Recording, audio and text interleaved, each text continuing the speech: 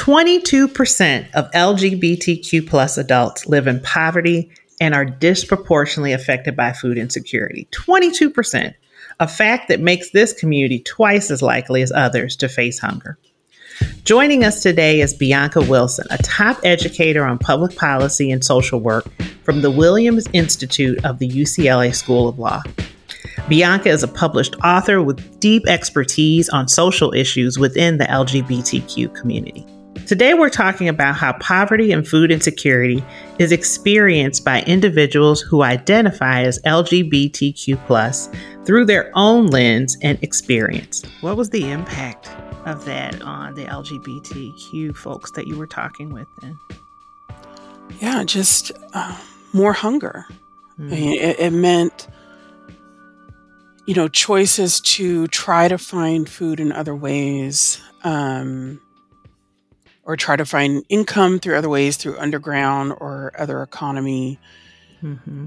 But for many, they just talked about remaining hungry. Mm. And, or for some, it meant trying to be as closeted as possible.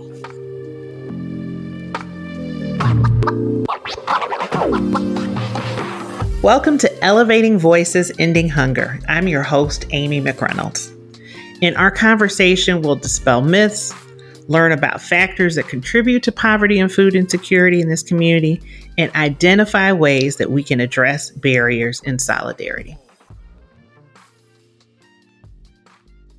I am a Southern California raised person who, left and went to a historically Black college for psychology and made my way to graduate school and got a doctorate in community psychology. And, prior to my current work, most of my focus was on HIV prevention and sexual health and sexual culture. I definitely loved that work and feel very invested in thinking about sexual rights and sexual health. But something that really was a very strong thread in all of that research, all of that, school training, was the impact of poverty on the lives of Black and brown people, queer people, and how that impacted health. And so, I made my way to the current position at the Williams Institute, knowing that I wanted to make that shift to focus more directly on poverty and economic issues. What does poverty look like for queer people, and what are those pathways that are happening such that they find themselves in poverty? Yeah, so poverty. What we've seen, and we've been seeing this now for at least a decade of research has consistently shown that LGBT people as a whole experience more poverty, meaning they have lower incomes than non-LGBT people. And so we've known that for some time. We've known it's been particularly among women in the LGBT community. Some of our more recent research finally allowed us to look at subgroups in the LGBT community. Often, the data kind of force us to clump everyone together. But in the last few years, my colleagues and I were able to look at the data where we could also look at subgroups, like how are cis lesbians faring, cis gay men faring compared to trans people. And there we see that, yes, LGBT people as a whole experience poverty at a higher rate, meaning about 22% of LGBT people report a low income that meets that poverty threshold, say, compared to about 16% of cisgender straight people. But when we look within the groups of LGBT people, we see that rate is not the same for everyone. So particularly cis bisexual women, and by cis I mean cisgender bisexual women, as well as trans people, have the highest rates. Nearly 30% are reporting an income to household ratio that really meets that poverty threshold. So, it's both important to think about LGBT people as a group because there are unique factors, unique issues that they all experience, but also to keep in mind that some subgroups are struggling more than others. And it's important to try to understand that a little bit more.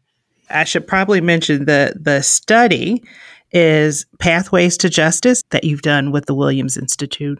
Correct. Yeah. Yeah. Yeah. It was a study in 2 counties in California, in Los Angeles and Kern County.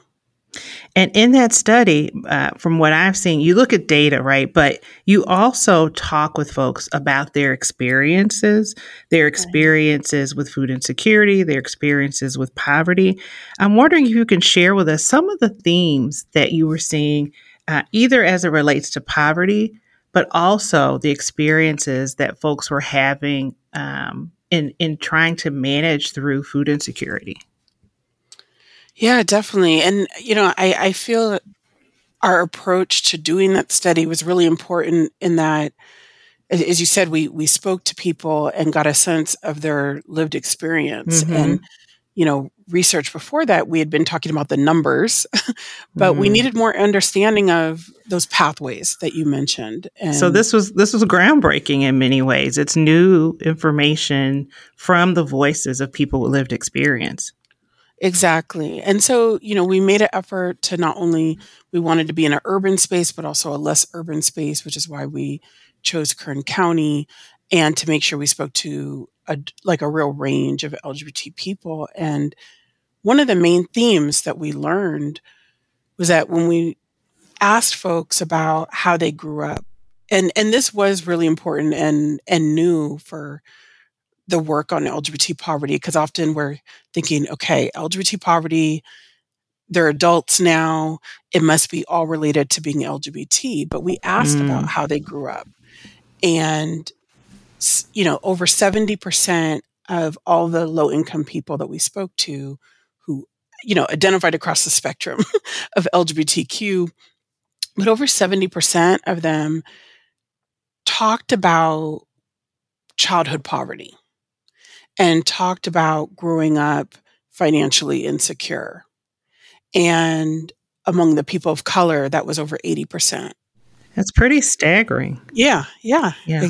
it is. And just the importance of, yes, we need to talk about the LGBT related factors, but we also need to talk about how LGBT people are not much different than other people experiencing poverty, that it's part of that intergenerational cycle, that Mm. many LGBT folks move into adulthood with a lack of family financial resources, just like other people who are not LGBT. And that was important to kind of ground our thinking about pathways into poverty. But some things were more LGBT specific. So it wasn't just the factors that impact everyone. Um, some of the factors that were LGBT specific included like rejection from parents. And, so particularly the people we spoke to who grew up middle class and upper class, who grew up with a lot of money, basically, Right. when they started to come out as queer in some way in terms of their sexuality or their gender, for some, that beginning of economic instability was that cutoff from parents who were not accepting. Mm-hmm. So, that's kind of one of those like LGBT specific Right. beginnings of the path, as well as discrimination in employment and that as another factor for people too. What are some of the experiences of the folks that you talk to in terms of being able to access services and be able to access programs that would actually help support them? Yeah, and we saw a lot of like these very you know, LGBT specific or related experiences, particularly in the area of trying to manage hunger and trying to get food. People who lived, particularly those in Kern County, for example. Kern County is one of our counties in the Central Valley that has some small town, some college, a college town area, relatively small city, nothing as big as LA, but also has a lot of agricultural space and Mm-hmm. rural space. And we wanted to make sure that we were not just speaking to kind of the LA type experience. Um, And so yeah. So that's Kern County. It's a county north of LA, and you just drive 2 hours north, and you're in agricultural. So very different than the urban LA environment. Yeah. Exactly. Yeah, and so that is something that we learned about, that while um, LGBTQ people in both LA and Kern County, so in both urban and rural spaces, they talked about concerns with accessing food services, food like charitable food services at religious based organizations. The way it came up for those in Kern County was that those were among the only services they knew about. And so, here in LA, people talked about, okay, I'm not going to go to a Catholic run charity, but I might go to the LGBT center instead. In Kern, they were primarily, what was available were these religiously affiliated charitable food services. And Those were the options. those were the options. Yeah. And and they felt that was a barrier, either because they had experienced something negative, or because they had heard others had, or they had just had bad experiences with churches before, and feared it, and would talk about staying away. Mm-hmm. And would folks stay away, right? So not access the programs and services. What was the impact of that on the LGBTQ folks that you were talking with then? Yeah, just more hunger. I mean, it meant choices to try to find food in other ways, or try to find income through other ways, through underground or other economy. Mm-hmm. But for many, they just talked about remaining hungry. And, or for some, it meant trying to be as closeted as possible to access those resources. And, interestingly, when I mentioned earlier about the cisgender bisexual women who tend to have some of the highest rates of poverty, Yes, it was notable that a lot of the women in that group who talked about going to food banks, they weren't going to, and this includes in LA, they're not going to queer specific food banks. They're not going to the LGBT center. They're going to, any local food pantry, for example. And they just talked about, I just don't tell anyone. They don't know I'm bi. So there's, for some, the way they manage that is staying closeted. right. Which I don't know, but I can imagine how difficult that must be for folks to be able to deny themselves, right? To be able to get access to services and support that are needed. Absolutely. Yeah. Were there other either similarities or differences that you saw across sort of this geographic spectrum that you've talked about? Yeah, I mean, I have to say, I actually expected a lot more large differences. And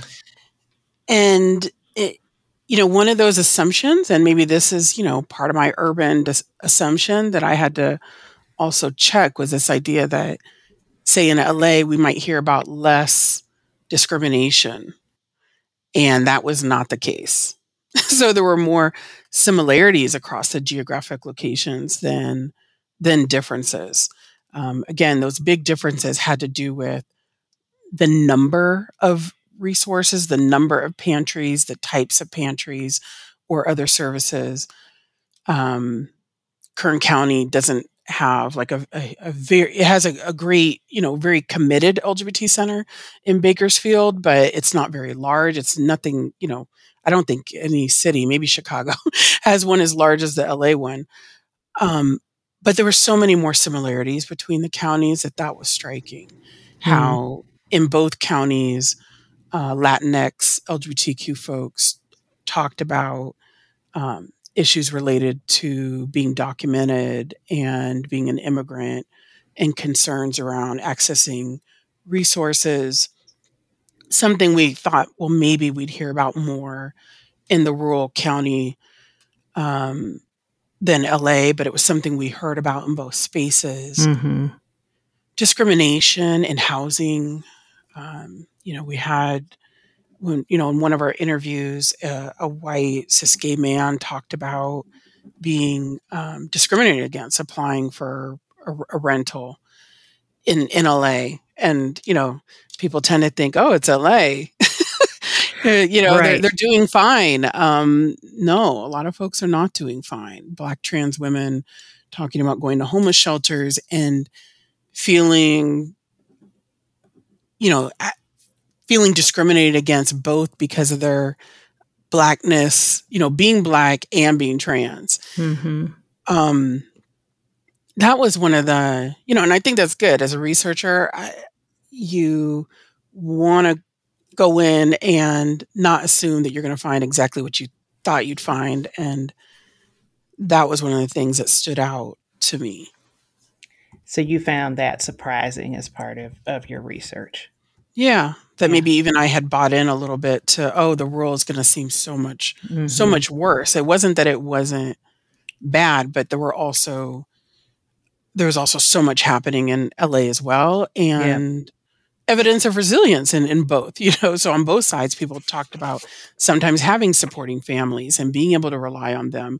And that wasn't just a purely LA or urban LGBT, Mecca story. It was actually something that we hear in many places. Yeah. What about, Bianca, the ability to access, sign up for, get support around safety net programs, right? Government safety net programs. I think about SNAP or food stamps in particular. What experiences were folks having with being able to access these government programs, right? That are meant for all. Yeah. When thinking about, how the people who spoke to us experienced signing up for benefits, I think here again, we hear both the kind of stories you hear among all people, not just LGBT. So you hear about just if they're dealing with substance use. So I remember several quotes from people talking about, if I'm trying to manage substance use, I'm managing mental health issues. Just the amount of paperwork they felt they had to maintain in order to get services, that was a barrier. And that's something I know I've heard in doing work even outside of LGBT spaces. So some of those are consistently similar. But then other experiences, again, that are LGBT specific. One woman, she's actually a cis bi woman, and this is actually one of the few interviews we did once COVID had started, but she talked about going into a benefits office with, and here she was signing up for SNAP, and but it was associated with her WIC application too. And she talked about bringing a woman with her who wasn't her girlfriend. It was just a friend, but she was masculine presenting. So she said, I brought my butch friend with me. And all of a sudden, the woman who had helped me before now was very rude to me and wouldn't help me. So, she's revealing this experience of, up until then, and she was more feminine presenting. They probably didn't even assume she was gay or queer or bi. But by her bringing her friend with her, essentially outed her. And then it became, she just described it as like an attitude that she had to deal with. And she still went ahead and applied for the benefits, but, still walked away from that experience, just feeling very discouraged about what it means to have to go back and have to go through the process to get what's needed for her and her kids. Yes, being able, she felt that difference. She felt that difference, right? As whether it was blatant or sort of the microaggressions that we often see happening, but she could feel that difference. And it sounds like it may potentially cause someone to question, right? Do I want to go through that again? Absolutely. Even if I need these supports. Yeah. Yeah. And when thinking about, I do think there's more for us to learn and understand, particularly around SNAP and LGBT people's experiences. We know from like a more recent study that we did using some census data that was collected starting in COVID, the times of COVID, now that we have a before and after time Is in it our after yet, society. Bianca? No, Are there we is no still after. after? Yeah, it's more like after the beginning of COVID. Right, exactly. And, so looking at those data, and this is from a recent study we published on food insufficiency among LGBT people. And, we see that around a third of LGBT people that you might think of as eligible because of their income are enrolled in SNAP. So about a third were enrolled in SNAP, those who are income eligible. But something we have to remember about SNAP eligibility is that it's not just simply about income and household ratio. Right. Especially being able to obtain long-term SNAP benefits. Then you start to, take into consideration whether people are married and have children. And I think this is relevant for us to think about the whole notion of how eligibility for SNAP is determined when, LGBT people as a whole group are less likely to have children than non-LGBT people. Now, the rates are different. A lot of particularly gay women of color tend to have children, but as a whole community, LGBT people are less likely to have children than non-LGBT people. Well, this is now a group that's experiencing high rates of poverty, high rates of food insecurity, and don't have one of those main factors, are less likely to have one of those main factors that would allow you to have, SNAP benefits for more than 3 months, for example. So it's just, that is something that we need to be thinking about too, just in terms of policy around access to those benefits. Yeah. Bianca, you touched on something that I definitely wanted to dig into a bit more, which is, right, based on what you're learning, right, what are the implications for policy and policy change and even services that LGBTQ people may need? How can we take what you've learned to improve access? And we can also talk about experience, right? Improving access and eligibility is one thing. Experience is something different. But I'm curious, what are those implications for policies and services for LGBTQ folks? Yeah, I have to say, I think to answer that, I'll probably even back up a little bit to talk about what I took from one of those main findings from the Pathways Project, which is when we note that the majority of low-income LGBT people in our study come from households, come from families that were already experiencing poverty.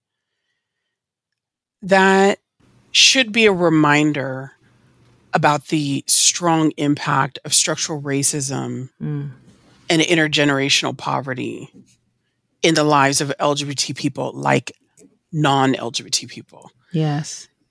Right? So if we know that being raised in neighborhoods that are in food deserts, neighborhoods that have, low resources, a lot of poverty already, part of growing up, it impacts access to education, pathways and social capital for getting jobs.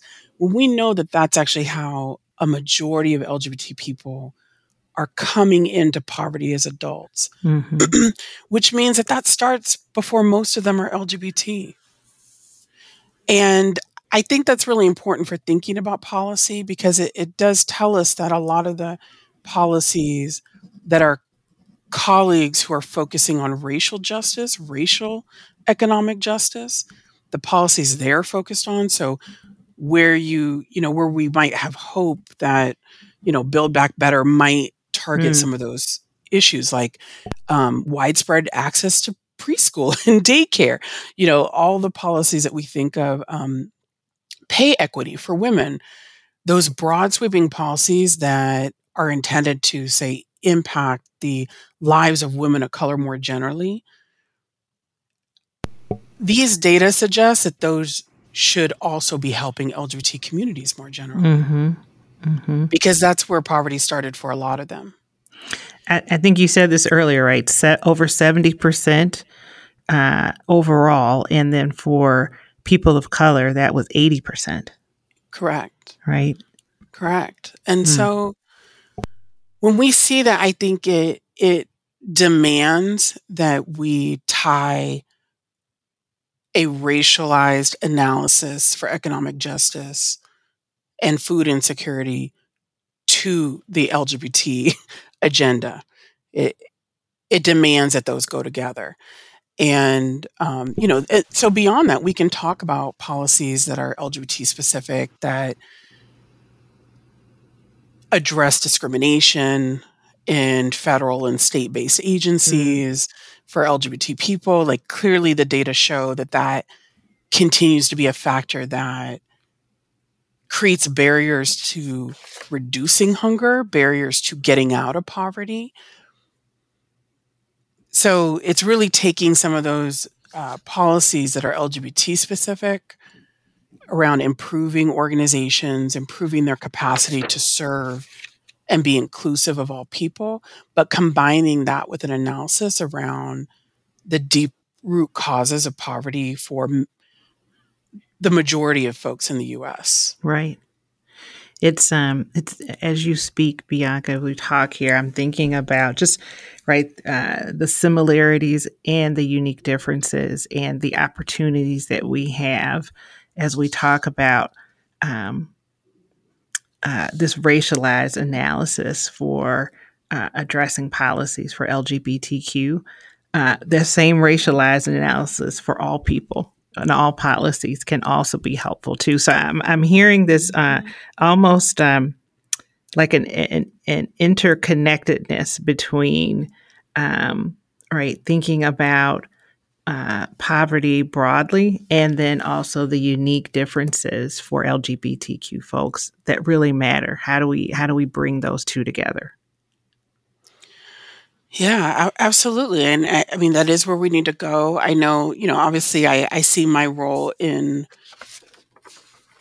social change and bringing Mm. solutions. I see my role as part of the bringing knowledge and facts to the table. Mm-hmm. I see Mm-hmm. research as part of one of those spokes in the wheel um, toward equity.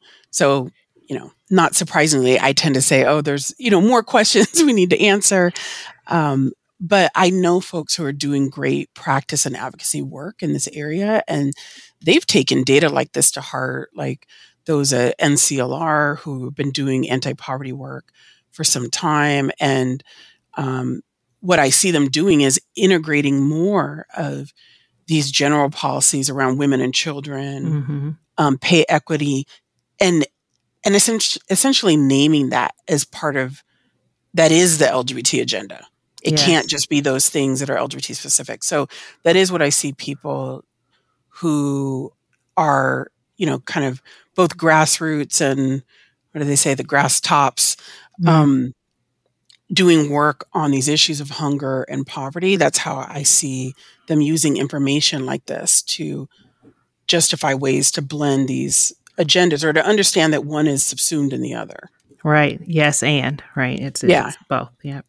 Um, uh, so what's next? You talked about there are still some great questions that need to be answered. So from your research lens, Bianca, what would you say are some of those key questions that we still need to do additional research around?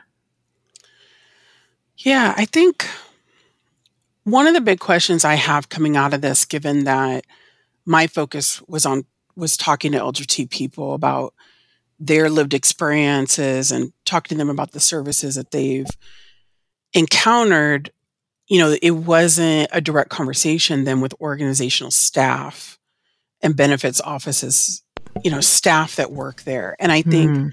that is a needed next step, is to Hmm. understand how do threats to inclusivity, to equity, how do they actually play out and happen um, in those organizational spaces? And I think that is a next step. Um, in terms of those like state-based or county-based run offices. I think we could also do more. Oh, sorry, go ahead. No, I was saying great. Yeah, that's helpful. Thank you.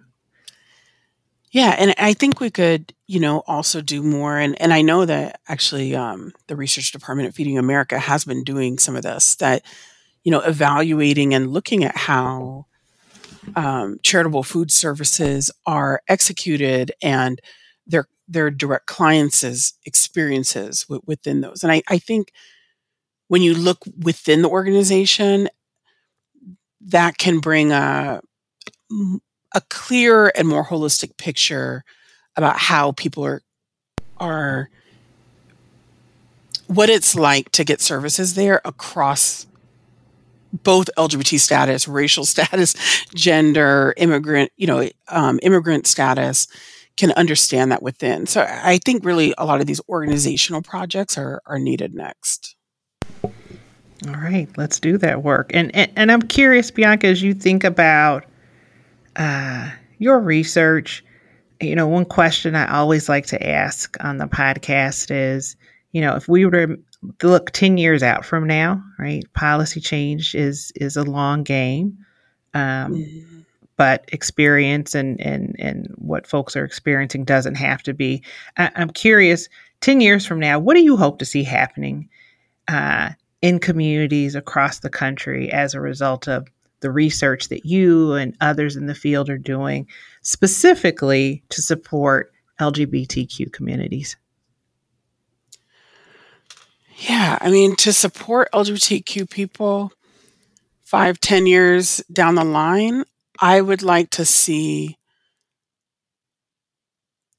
change at the neighborhood level that is inclusive of LGBT people and yet highly focused on the impact of structural racism, that we see the integration of those agendas clearly, which means impacting policies around home ownership and gentrification and neighborhoods, like when I'm thinking in the counties where people were from that were in our study, and they talk about what they didn't have access to in their neighborhoods. So actual parks, safety, schools that had resources and say food if it was needed, that we see that as part of our LGBT work and not thinking solely about LGBT people outside of the families and communities and neighborhoods that they came from. Mm-hmm. As whole people and part of whole communities. Yeah. Yeah. So, Bianca, are there other factors that that impact the ability of folks to be able to access food? Curious what else you were learning in your research. Yeah, and this was actually another area where I was again a little surprised at how similar people talked about these issues in both the rural and urban spaces, and that was the issue of transportation.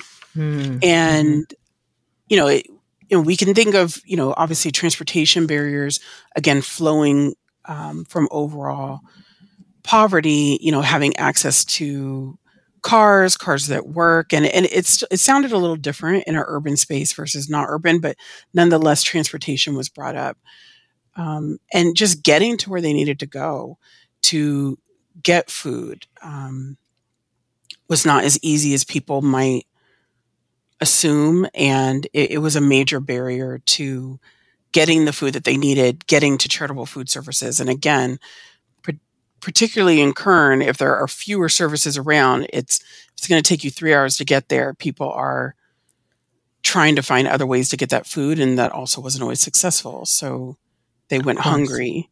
Yeah. And related to that, another thing that came up was housing, and just how significant housing is in the fight against food insecurity. For example, I remember one man that spoke to us talked about, I go to all these food pantries and they give me all these great vegetables, and, they're trying to promote healthiness. And he talked about, well, when I get home, I don't really have, he was in like an SRO, like a single residence, occupancy, like basically transitional Where do you housing. store this? He was like, where do I store this? Yes. How do I cook this? So there are these layers of limitations with all these very intertwined factors of transportation, housing, and how it impacts hunger. Just a cycle that was really evident in how people talked about their lives. Yeah. I mean, we often will say, Feeding America, right? No one is food insecure alone. There are a host, it's an economic issue. And if you're experiencing food insecurity, you're likely having challenges with housing, and you're likely having challenges with transportation, whether it's being able to access transportation, afford transportation these days, right? As we think about inflation. So I appreciate hearing some of these same challenges. Not that that's a good thing, but knowing that, again, if we're working on barriers for all people, that it will have an impact also for LGBT folks in communities all across this country. And we should be aware of those unique differences that can also help to support LGBT communities and LGBT folks all across the country. Yeah, absolutely. Yeah. Thank you for joining us on this episode of Elevating Voices, Ending Hunger. To learn more about the research referenced on today's show, be sure to review the show description where you can find links to the Williams Institute of Law. And to learn about the work Feeding America is doing to address equity and food insecurity, visit feedingamerica.org/act. Thank you to our podcast producer, Rivet360. And don't forget to share this show with others. Be sure to subscribe so that you can get new episodes as soon as they're available. I'm your host, Amy McReynolds, and I look forward to continuing our equity journey together in the next episode.